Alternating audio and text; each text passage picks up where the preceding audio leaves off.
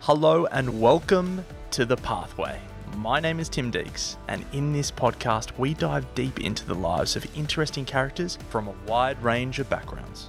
No matter if the guest is a leader in business, sport, media or politics, everyone has a pathway through life.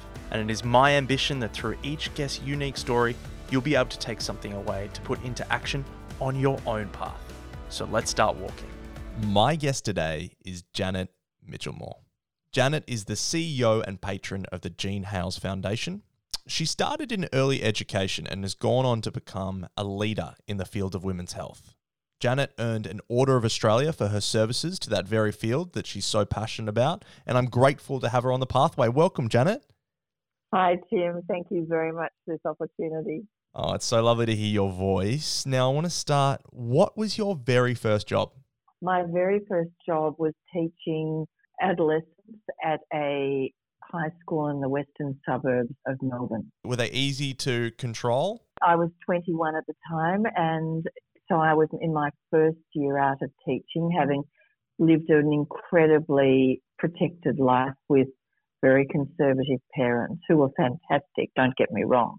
But being thrown out into the western suburbs of Melbourne was a big shock. So it had a variety of cultures, lower socioeconomic groups who were families who were really struggling. So it was a very different environment and one that I learned so much and actually set me up for the future. Well, it's clear that you had a passion for education. Does that lead into you being a fantastic student? No, really good question. No, I wasn't a great student, but I remember that all I ever wanted to do was teach. I love people, I love kids, and I never wavered from wanting to be a teacher.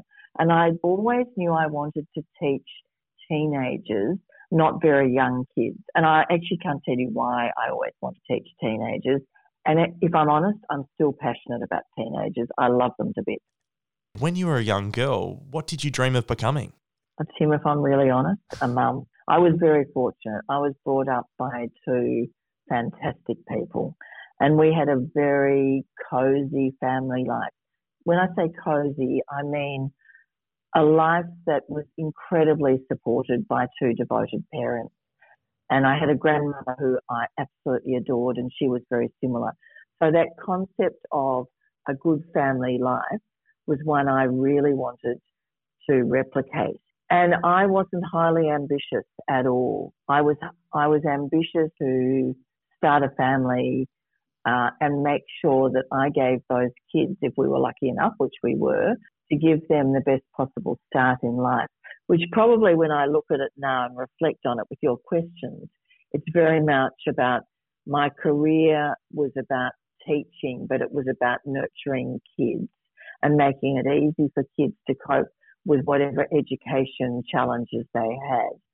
You briefly touched on your parents. While doing some research on you, I discovered what an amazing trailblazer your mum was. Well, what impact did she have on your life? Well, actually, Mum and Dad were both trailblazers, but in very different ways. Look, Dad had 2 heart attacks in his mid-40s. So when I was quite young, I was very aware that things were tough in our household. But Mum was a general practitioner and she had to go back to work because Dad was so sick.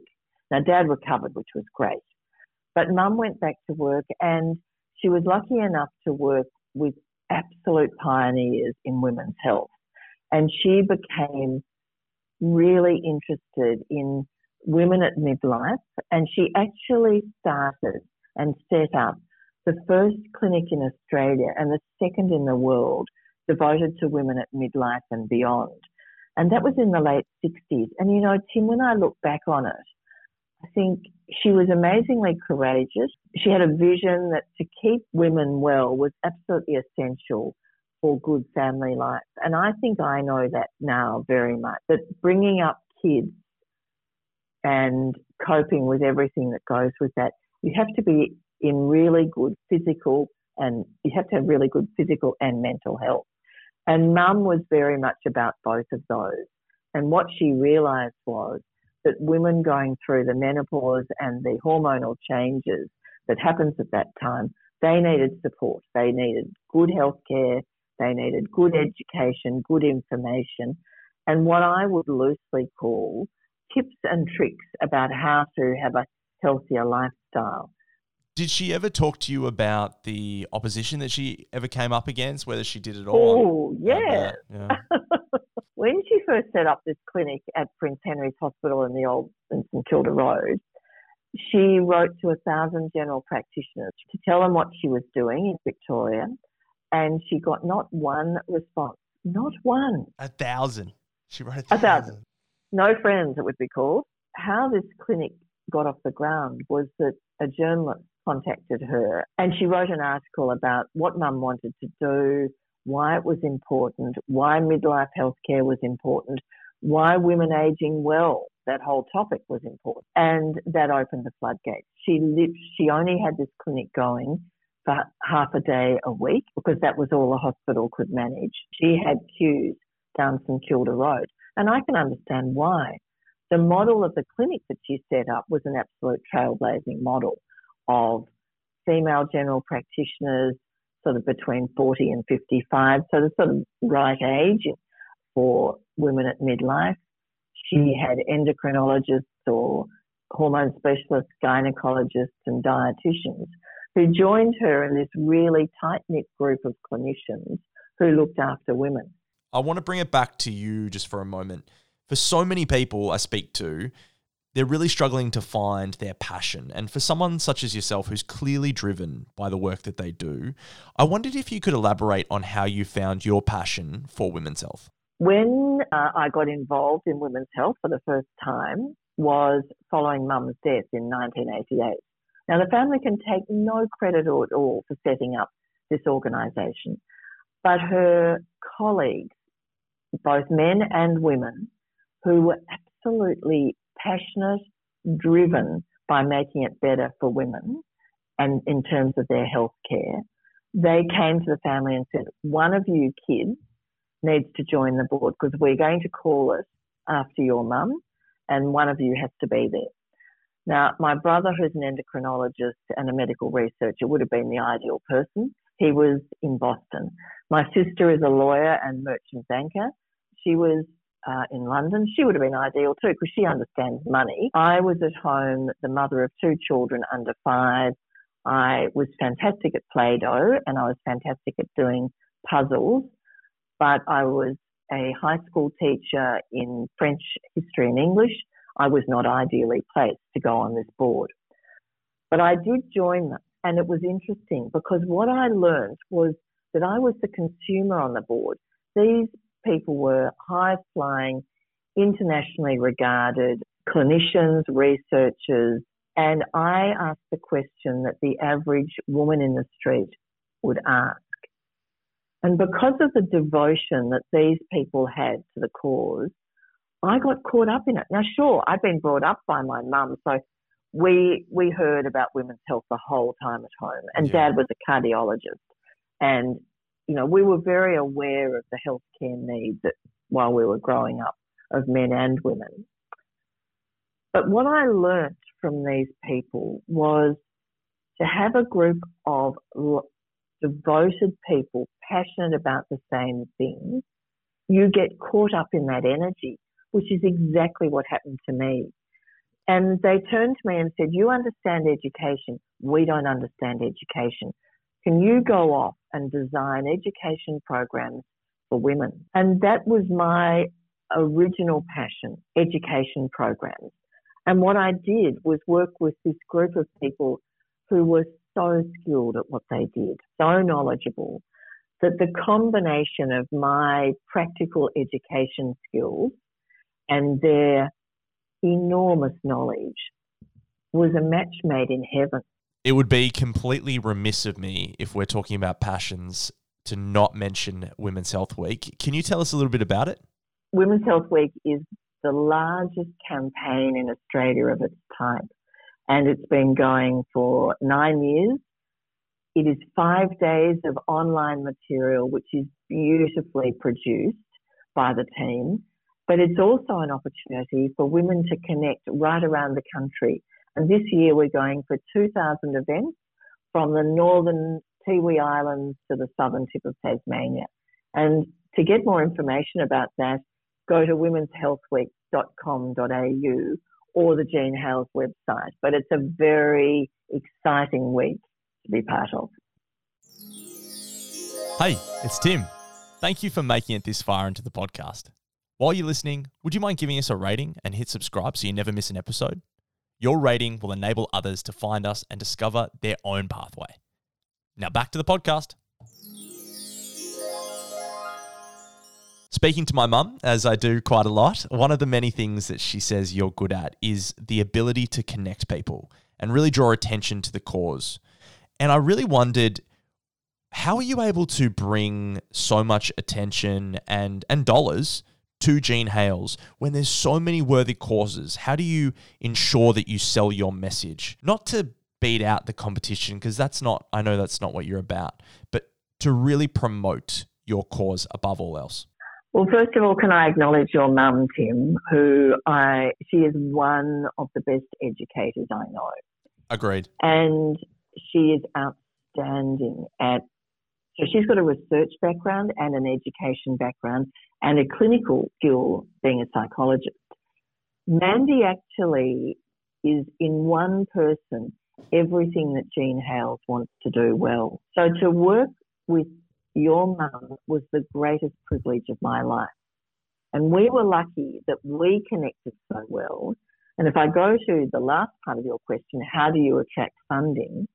One of the best experiences I had was sitting cross-legged on a bed in a hotel in Canberra with Mandy, developing a funding proposal in record time. We had some really average takeaway food to do it with and a box of very average chocolates.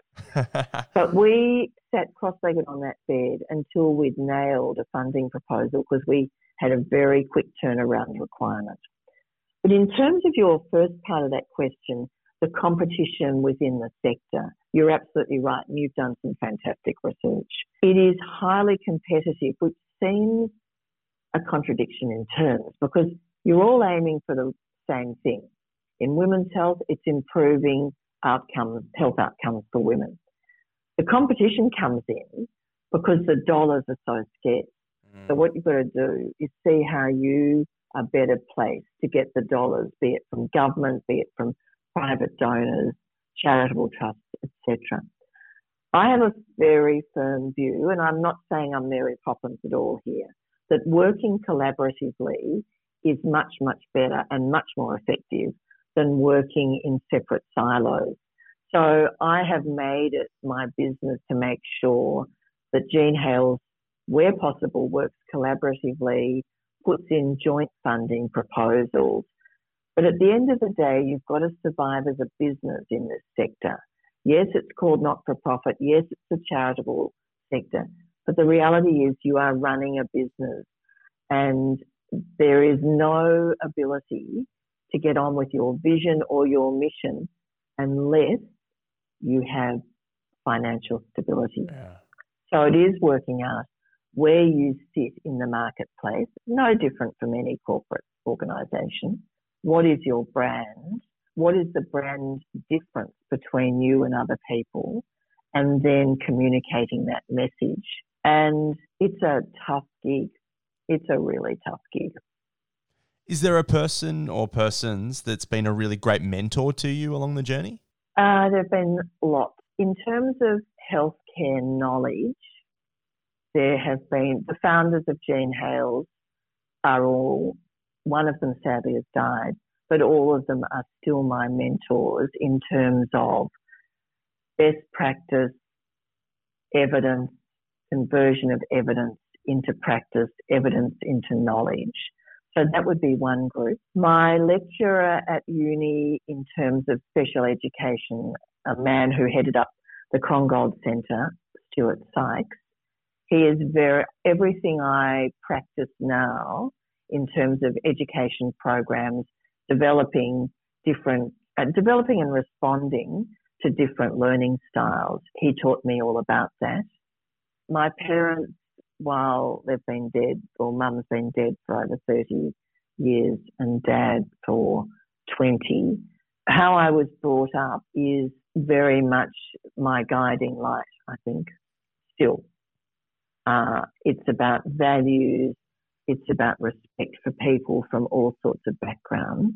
And now? When I get stuck now, I'm married to a guy who has been in the corporate sector for a long, long time, and his skills are very much about business management, business development, really financial systems.